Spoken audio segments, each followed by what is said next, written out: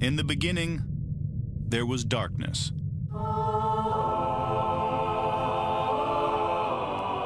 Then, there was Paul Brown.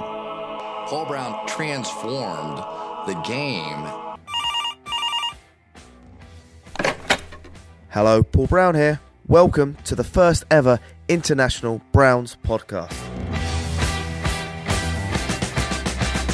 London calling to the faraway towns. Now war is declared and battle come down. Good morning, Cleveland. I'm here with my co-host, Jack. Jack, how are you?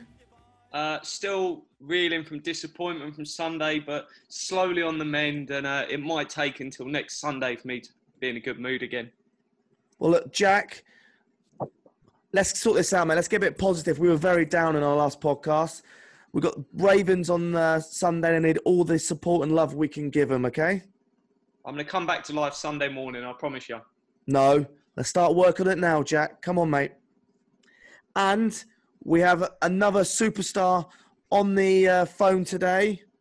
We have Samantha Bunten, NFL content director, also known as a hardcore Browns fan. Samantha, how are you? Better than I was on Sunday. Like Jack, I'm sort of slowly coming back to life. I'll be recovered by next Sunday or someday when we win a Super Bowl, I suppose, in 100 years. Samantha, I've got to say I was loving your passion on Sunday on Twitter.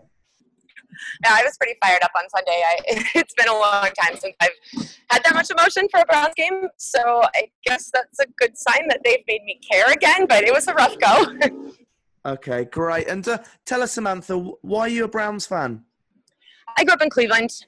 My dad was obviously a big Browns fan, of course, my mom as well, so I grew up in a very sports-minded household, both football and baseball, and very much Cleveland sports. So I think I was about, 5 or 6 maybe when I kind of started to understand what was actually going on that television. My dad was so glued to every Sunday and started watching the Browns, and it was easier to be a Browns fan back then. I was very little, but the Browns were kind of good back then. So well, hopefully things are changing to the better at the moment. That's my hope as well. I certainly am. I'm optimistic, cautiously optimistic, perhaps. And a question for you straight away. If you were Dorsey for the day, what changes would you make? And let's try and do it in a positive way rather than just sack everyone.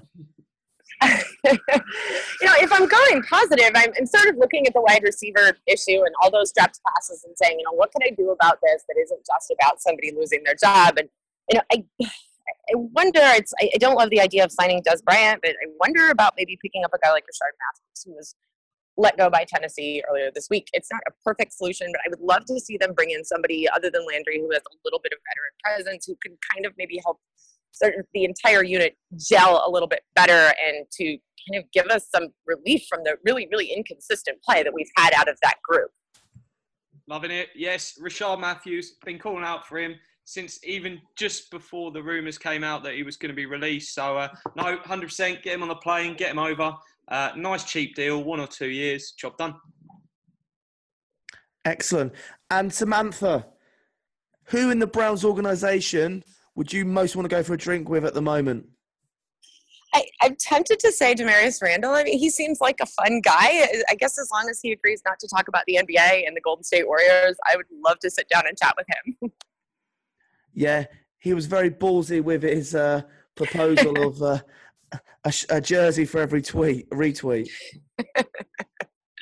Yeah, it certainly made for some interesting off-season content.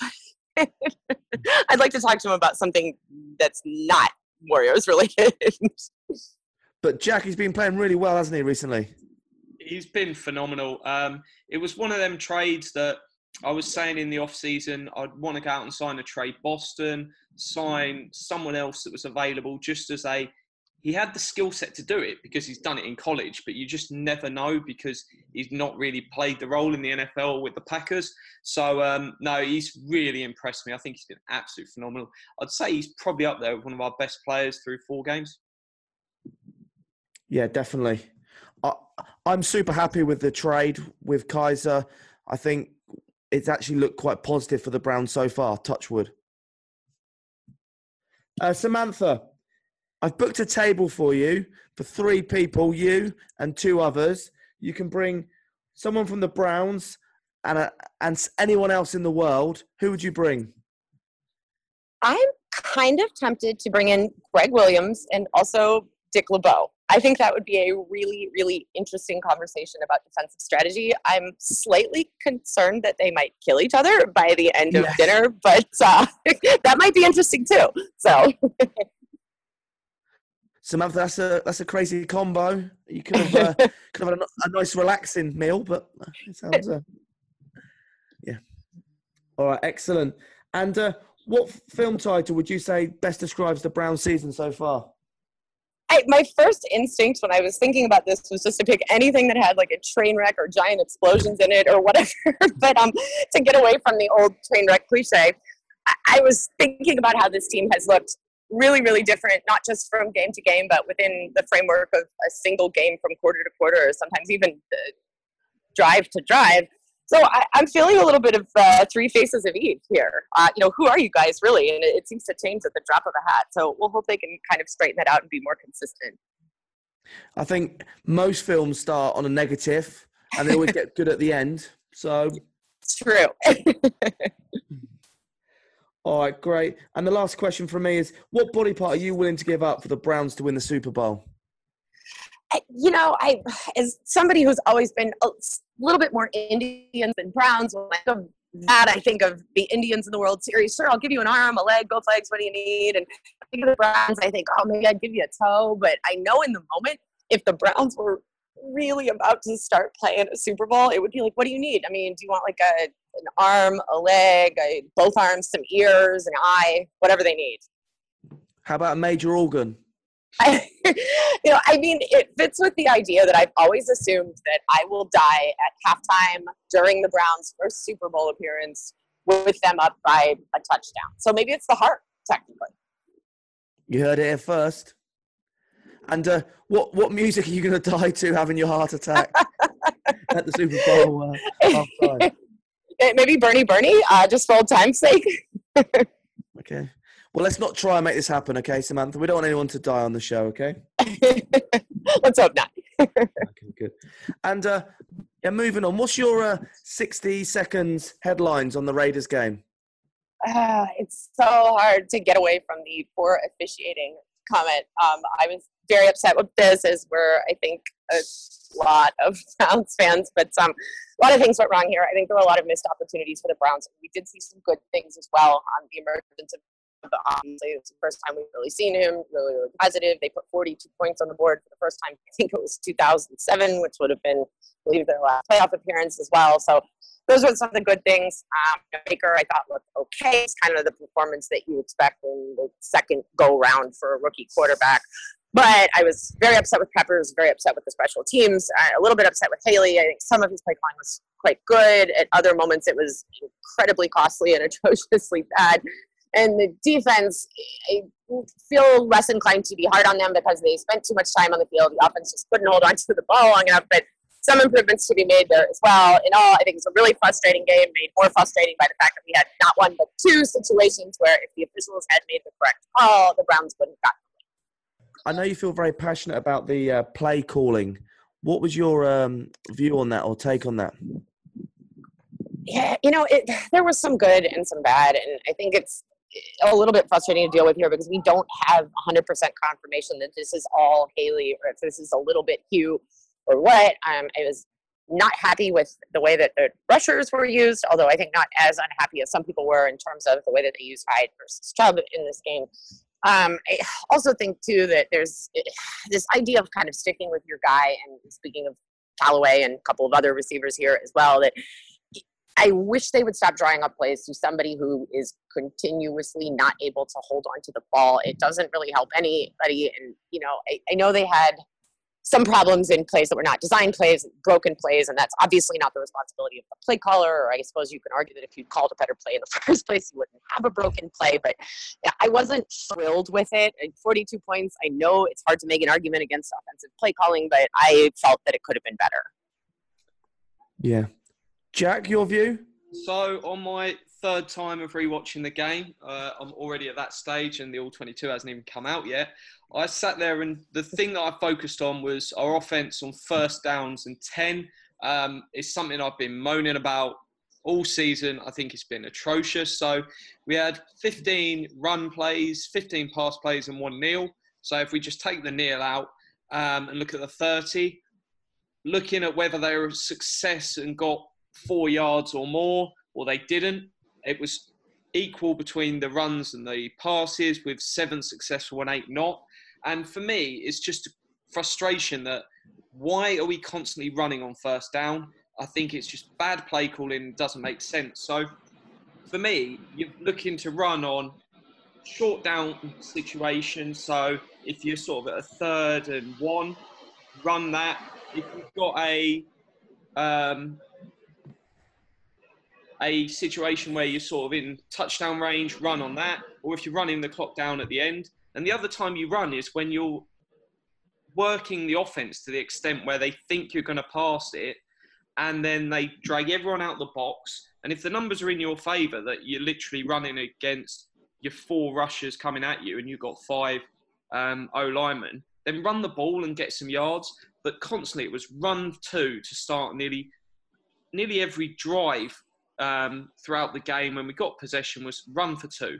And the trouble is when you run for 2, you've got 2nd and 8 and there's no route to success there. I would rather we have 3 attempts at throwing it than we run on 2, and then try throw for 6. It's madness, and I don't know why Haley hasn't figured it out. But isn't Jack? I'm a fickle sofa fan, but we've got 42 points? Isn't it safer to run with it versus than throwing it all the time? Yes and no, especially when our wide receivers couldn't catch a cold. I thought some of their play was awful, especially early on. But at times, if you saw, there was sort of I think it was 5 drives where we literally turned the ball and just kicked it straight back to them within 1 possession. There needs to be the balance of pass and run, but pass needs to be favourable. It's a passing league. You're more likely to win if you pass the ball. Run games, it's fine. If you can get over 4 yards every single run, then run the ball. But when you're not doing that, it should be a pass-first team. And I've got no issue. If we throw for 6 yards and then we don't complete one, then try run for the last bit. But the idea that we run first and then try throw the ball and give Baker less attempts, because he's having to throw deeper when he's throwing on 2nd or 3rd, whereas he can throw for 4 yards on his first throw and it's positive play. So stop forcing his hand to throw as deep and just get the pass out there quicker. Samantha?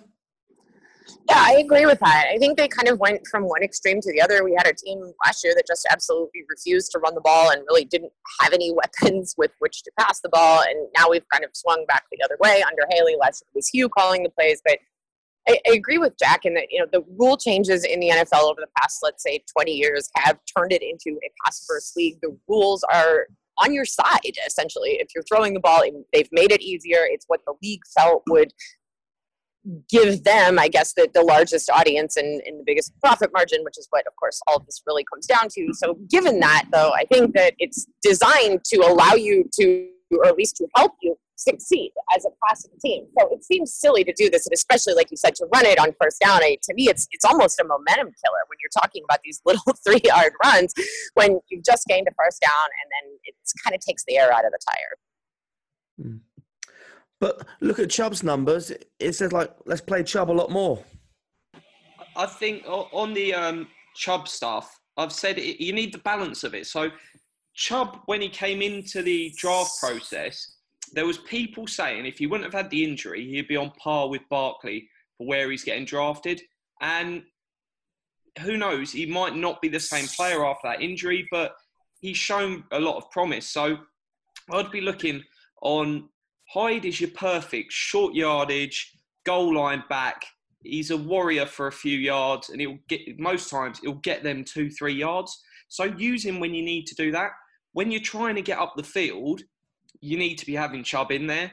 And I would say you want to roughly be breaking it down between them two, give them each about 10 touches a game. And then you want about 10 touches for Duke Johnson. 2 of them might be running and 8 of them receiving. But just mix it up with the 3. You've got 3 fantastic backs. Use them what they're good at. Hyde is there to get you 2-3 yards when you need 2 to 3 yards. Chubb needs to be your big play guy.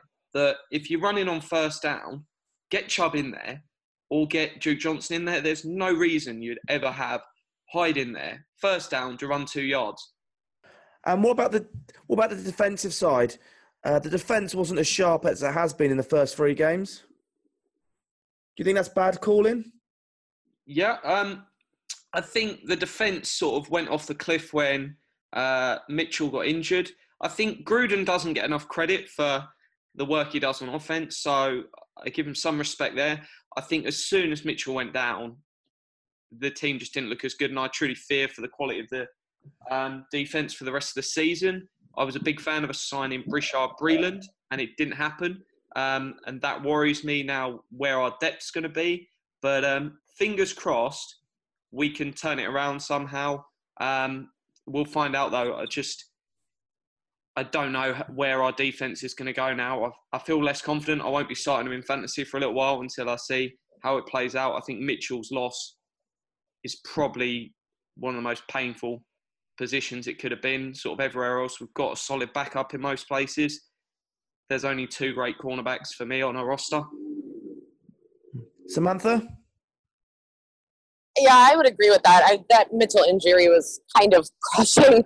I think, it's Randall, the versatility, I think that he has helped a little bit. I'm not sure that's how I want that to go, but I saw, there were a number of guys who, and you mentioned Breeland, Jack, and a number of people like that who I saw kind of come and go on the free agent market that I really wish that the Browns had gone after.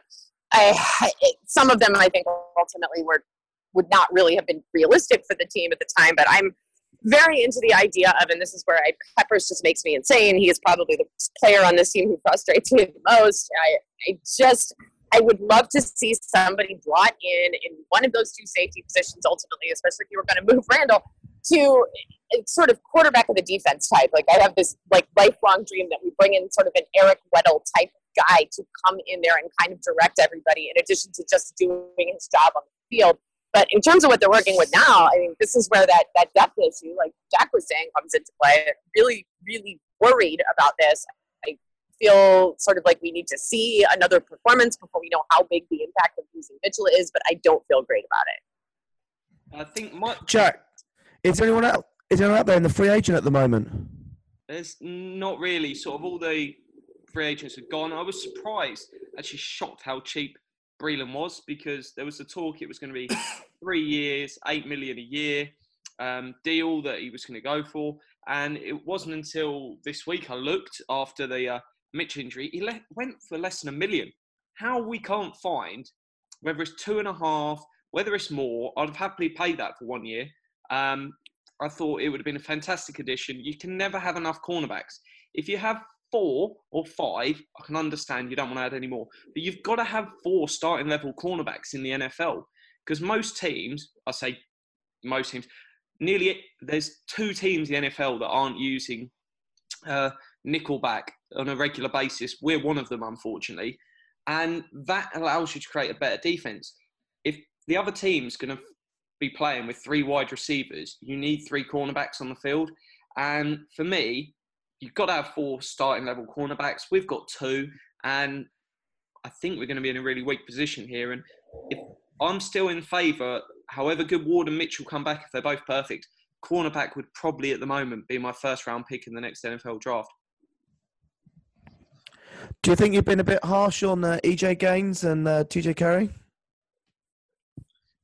They haven't proved it so far. I think Carey might be okay in the nickelback role, but I don't think he's a starting outside guy. And don't forget, we've got BBC as well that can play the cornerback as well. Yeah, he can. I think he was a lot better this season, last season than he was this season. But it's for him to see if he can repeat that work. Do you feel that Myles Garrett's getting overplayed as well at the moment, playing every single snap? Yeah, I think it's silly, and I think that probably caused our defense to struggle in the fourth quarter. I've always said you're starting DNs, you're starting D tackles. You need 3 for each position to rotate between the 2, and they should play 2/3 of snaps. From a pure perspective, I want them fresh. Have 3 of them, 3 DNs, 3 D tackles, and just run them all into the ground. 66% each, and a few other packages where you move it around, but that's where I'll be aiming to. Do you feel that Garrett's being overplayed at the moment? I do. He was out there for 90% of the snaps in this game. This whole unit is predicated on the idea, and I hope I'm not repeating anything that you said a moment ago, Doc, because I was having trouble hearing that this is supposed to be rotational. And as much as Myles Garrett is amazing, and of course, in a perfect world, you'd want to see him out there on every play. I think they are overusing him, especially with the injury concerns going back to last season. I know he looks fine right now, but you've got to be careful with that. And while I want him out there the majority of the time, I think this is being somewhat mismanaged. Yeah, thanks, Samantha. I agree that we've got Ogabar and Smith and obviously Garrett. We've got 3 good defensive ends. We should be rotating a bit more evenly. I would argue you've even got Avery in there as well. That even though he does it as a stand-up rusher, makes no difference. I think he's fantastic to slide in there. I wouldn't mind sliding Smith inside and trying him in that rotation as sort of a 3-tech, sort of rotating with Coley and rotating with Ogunjobi. I think he could do a role there. Yeah, and Jack, Samantha, special teams. I just feel like watching it back again, we're just so bad. Surely with special teams, I've just watched it back again, this tape. Amos's job's got to be up on the line soon, surely. Oh, absolutely. I mean, you spent years, I spent years, and I would imagine that many of other Browns fans did as well, screaming about how badly I wanted Chris Tabor fired. And this is not an improvement. I mean, Amos has been absolutely terrible. This isn't working. There is no reason to keep a special teams coach on for continuity. It's very different from a head coach or a coordinator. You're not exactly redesigning a playbook or anything like that, or trying to fit somebody into your system who has a very specialized skill set in that way. There's no way. I mean, I probably would have let him walk home on Sunday if it were up to me. Yeah, if I'm Hugh, I am sacking him. He should have been gone on Monday. And I'm stepping up to the plate. Hugh is playing for his job. He should be taking control of special teams. He should be telling Dorsey, get back on the phone to Jeff Janis. I need him here. I don't want him here. I need him here. He should never have been released because our special teams aren't good enough. And you don't get rid of your special teams aces unless you've got people to replace them. And there's other people out there in the NFL. Just go and grab them. Get 3 players on the roster who only do special teams. If the Pats can do it with a handful of people, everyone should be able to do it. Because, quite frankly, our sort of 6th wide receiver and 6th running backer that sometimes make him match 18, get rid of him. Get rid of Chad Thomas. Make him inactive. And get me Jeff Janis on that roster and play him every week just on special teams. Don't play him as a wide receiver, just special teams. Mate, he's a 3rd-round pick, though. That's the thing. We can't just cut him or put him on inactive now. We're doing it with our 2nd-round pick, Corbett, who was the... so if Hugh Jackson doesn't think Corbett's any good, which I didn't like as a pick from day one, and he thinks Watford's better, then we can make Chad Thomas inactive because Chad Thomas might turn out to be a great development prospect. We'll give Dorsey a bit of slack on that one. Make someone inactive. Willie's inactive. I don't think I've ever seen him out there. Get me Jeff Janis. I want him, and I want him now. Samantha, any views on that? Yeah, I agree with that. I think, especially with special teams players, there's no reason not to kind of get out there, and if it's not working, go out and get somebody else. I mean, the Browns really missed the boat on when the Cowboys cut Dan Bailey, for example. It was right after the worst of the Zane Gonzalez stuff happened, and instead they missed the opportunity, and instead the Vikings got him, and they had problems very similar to the Browns there, and they were quicker on the draw. It happened the very next morning after their game. The Browns could have done the same thing, didn't do it. I think they need to be faster on with the hook. If you're not performing, then make them inactive, cut them. I don't care. At this point, you have something to play for, which you haven't had for a very long time. And like you said, if you're coaching for your job, you got to make this happen. Yeah. Because is there anyone else in our team that can do punt returns at the moment or kick returns? I don't think it matters so much who's returning them because there's no space to run into.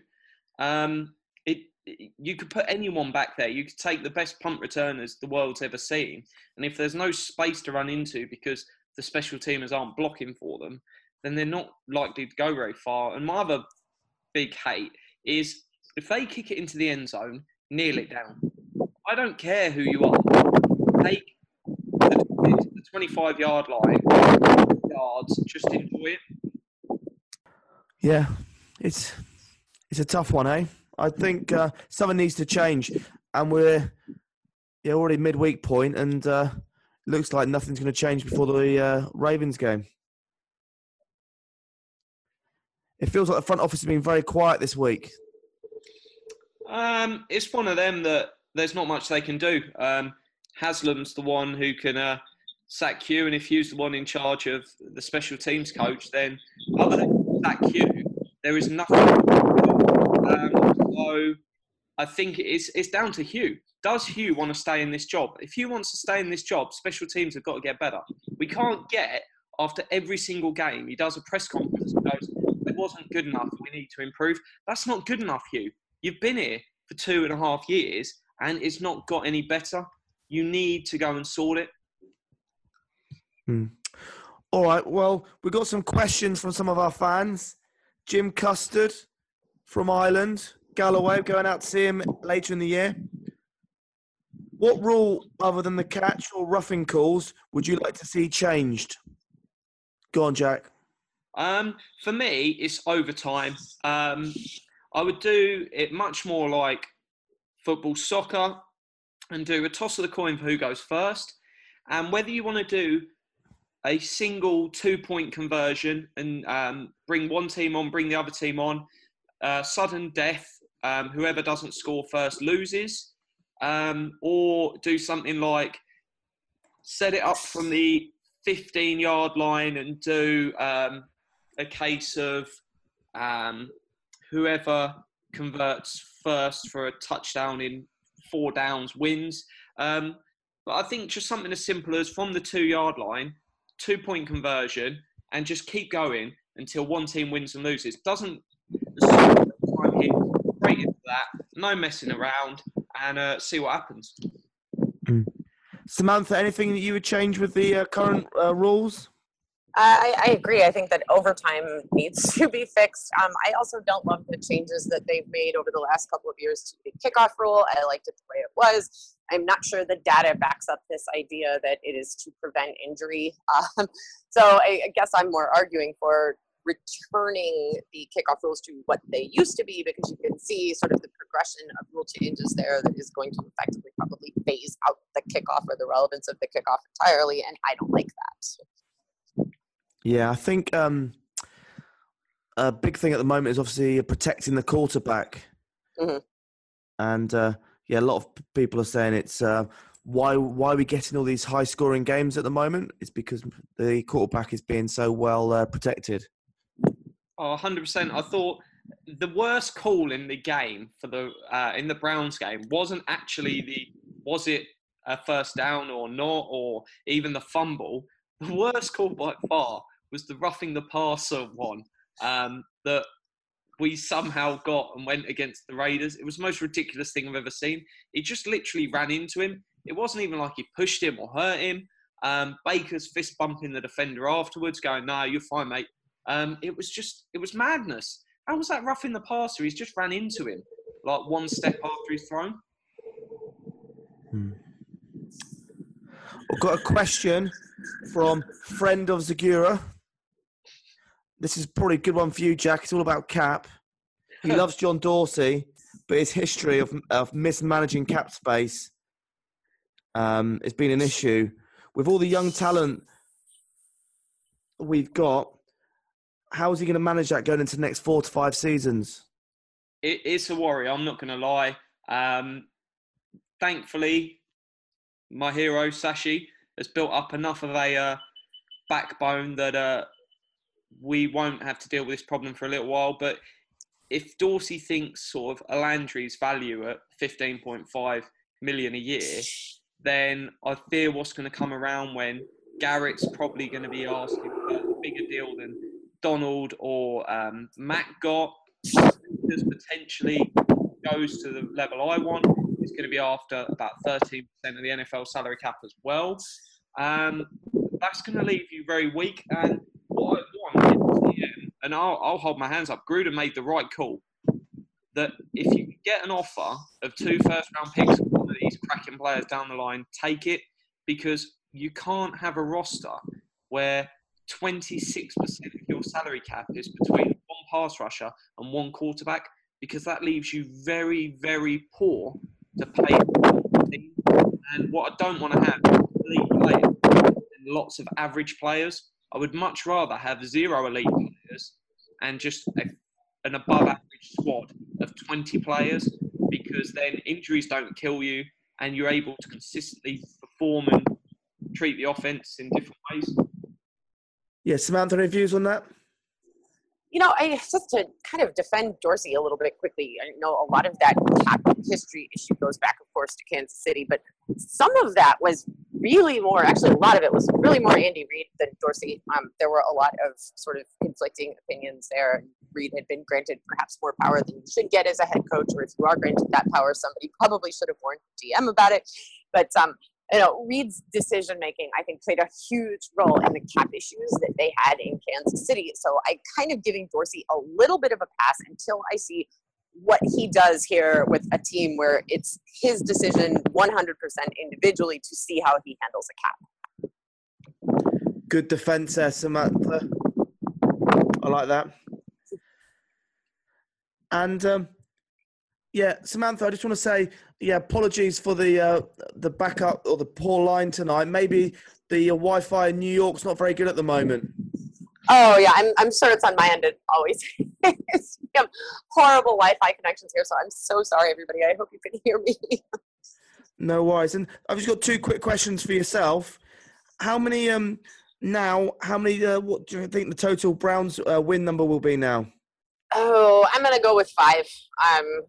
Which feels like a pretty big mountain from where we're at right now. It may be as low as 4. It's a little bit difficult. In one way, you say, okay, you've already lost a lot of winnable games. What is there out there to say that will change? On the other hand, if you can hang with people like Pittsburgh, like New Orleans, stay competitive, stay in a game, then who's to say that maybe those things don't break your way later in the season? You have a lot of young players with a lot of talent, which to me says you will only get better. 5 is probably a little bit optimistic, but I can't bear to say with the level of talent that I see on this roster that it's really only going to be 2 or 3 wins. I'm still keeping the belief that we can win this division.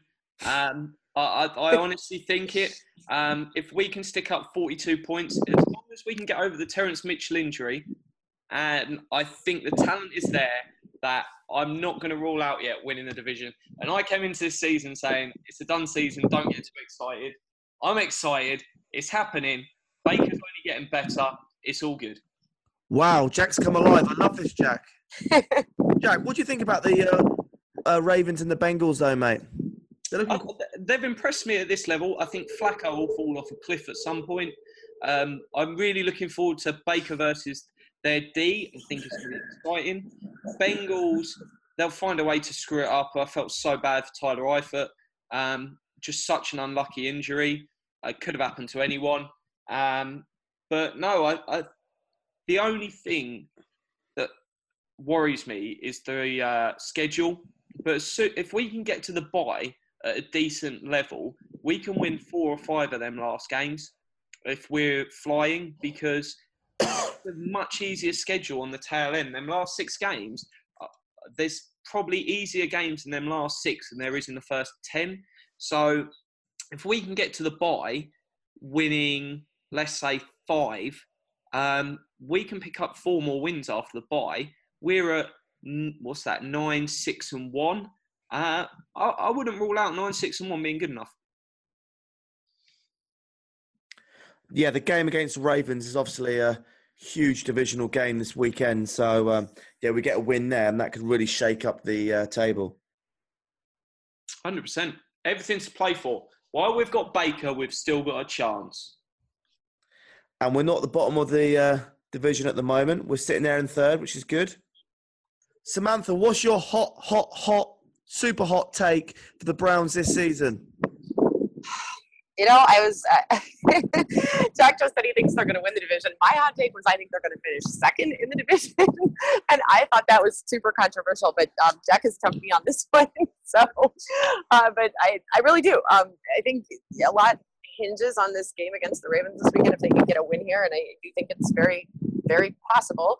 The Ravens have not convinced me so far with what they've done, and as Jack said, the Bengals will find a way to destroy their own chances, so I'm not too worried about them. Pittsburgh is a mess. A lot of opportunity here. The division very wide open. So to me, I would consider a 2nd place finish tremendous. I would consider a 500 season tremendous, any of those things. But the way the rest of the division is playing right now, I think it has really, really opened it up for the Browns in a way that doesn't necessarily require them to play as far over their heads as we would have thought coming into the season. But with Pittsburgh's just absolutely disastrous start and what we know about Cincinnati, and like Jack said as well, that Flacco is absolutely not going to continue at the pace that he's been playing at, and his numbers are really skewed from that first game against Buffalo and won.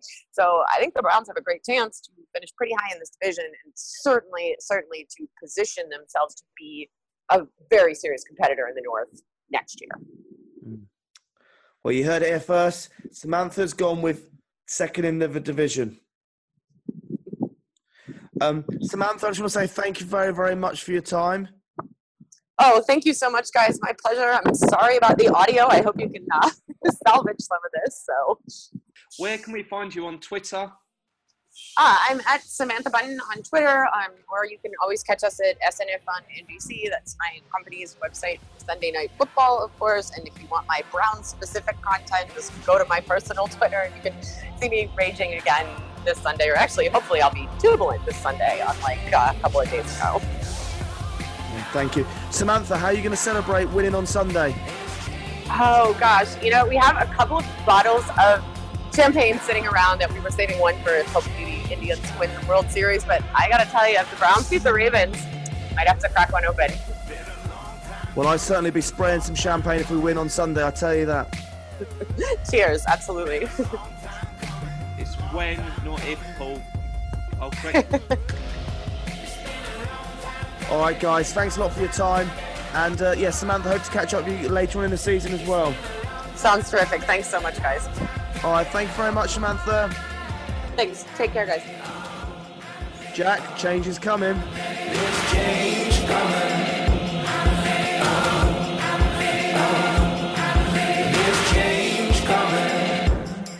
There's change coming. There's change coming. There's change coming.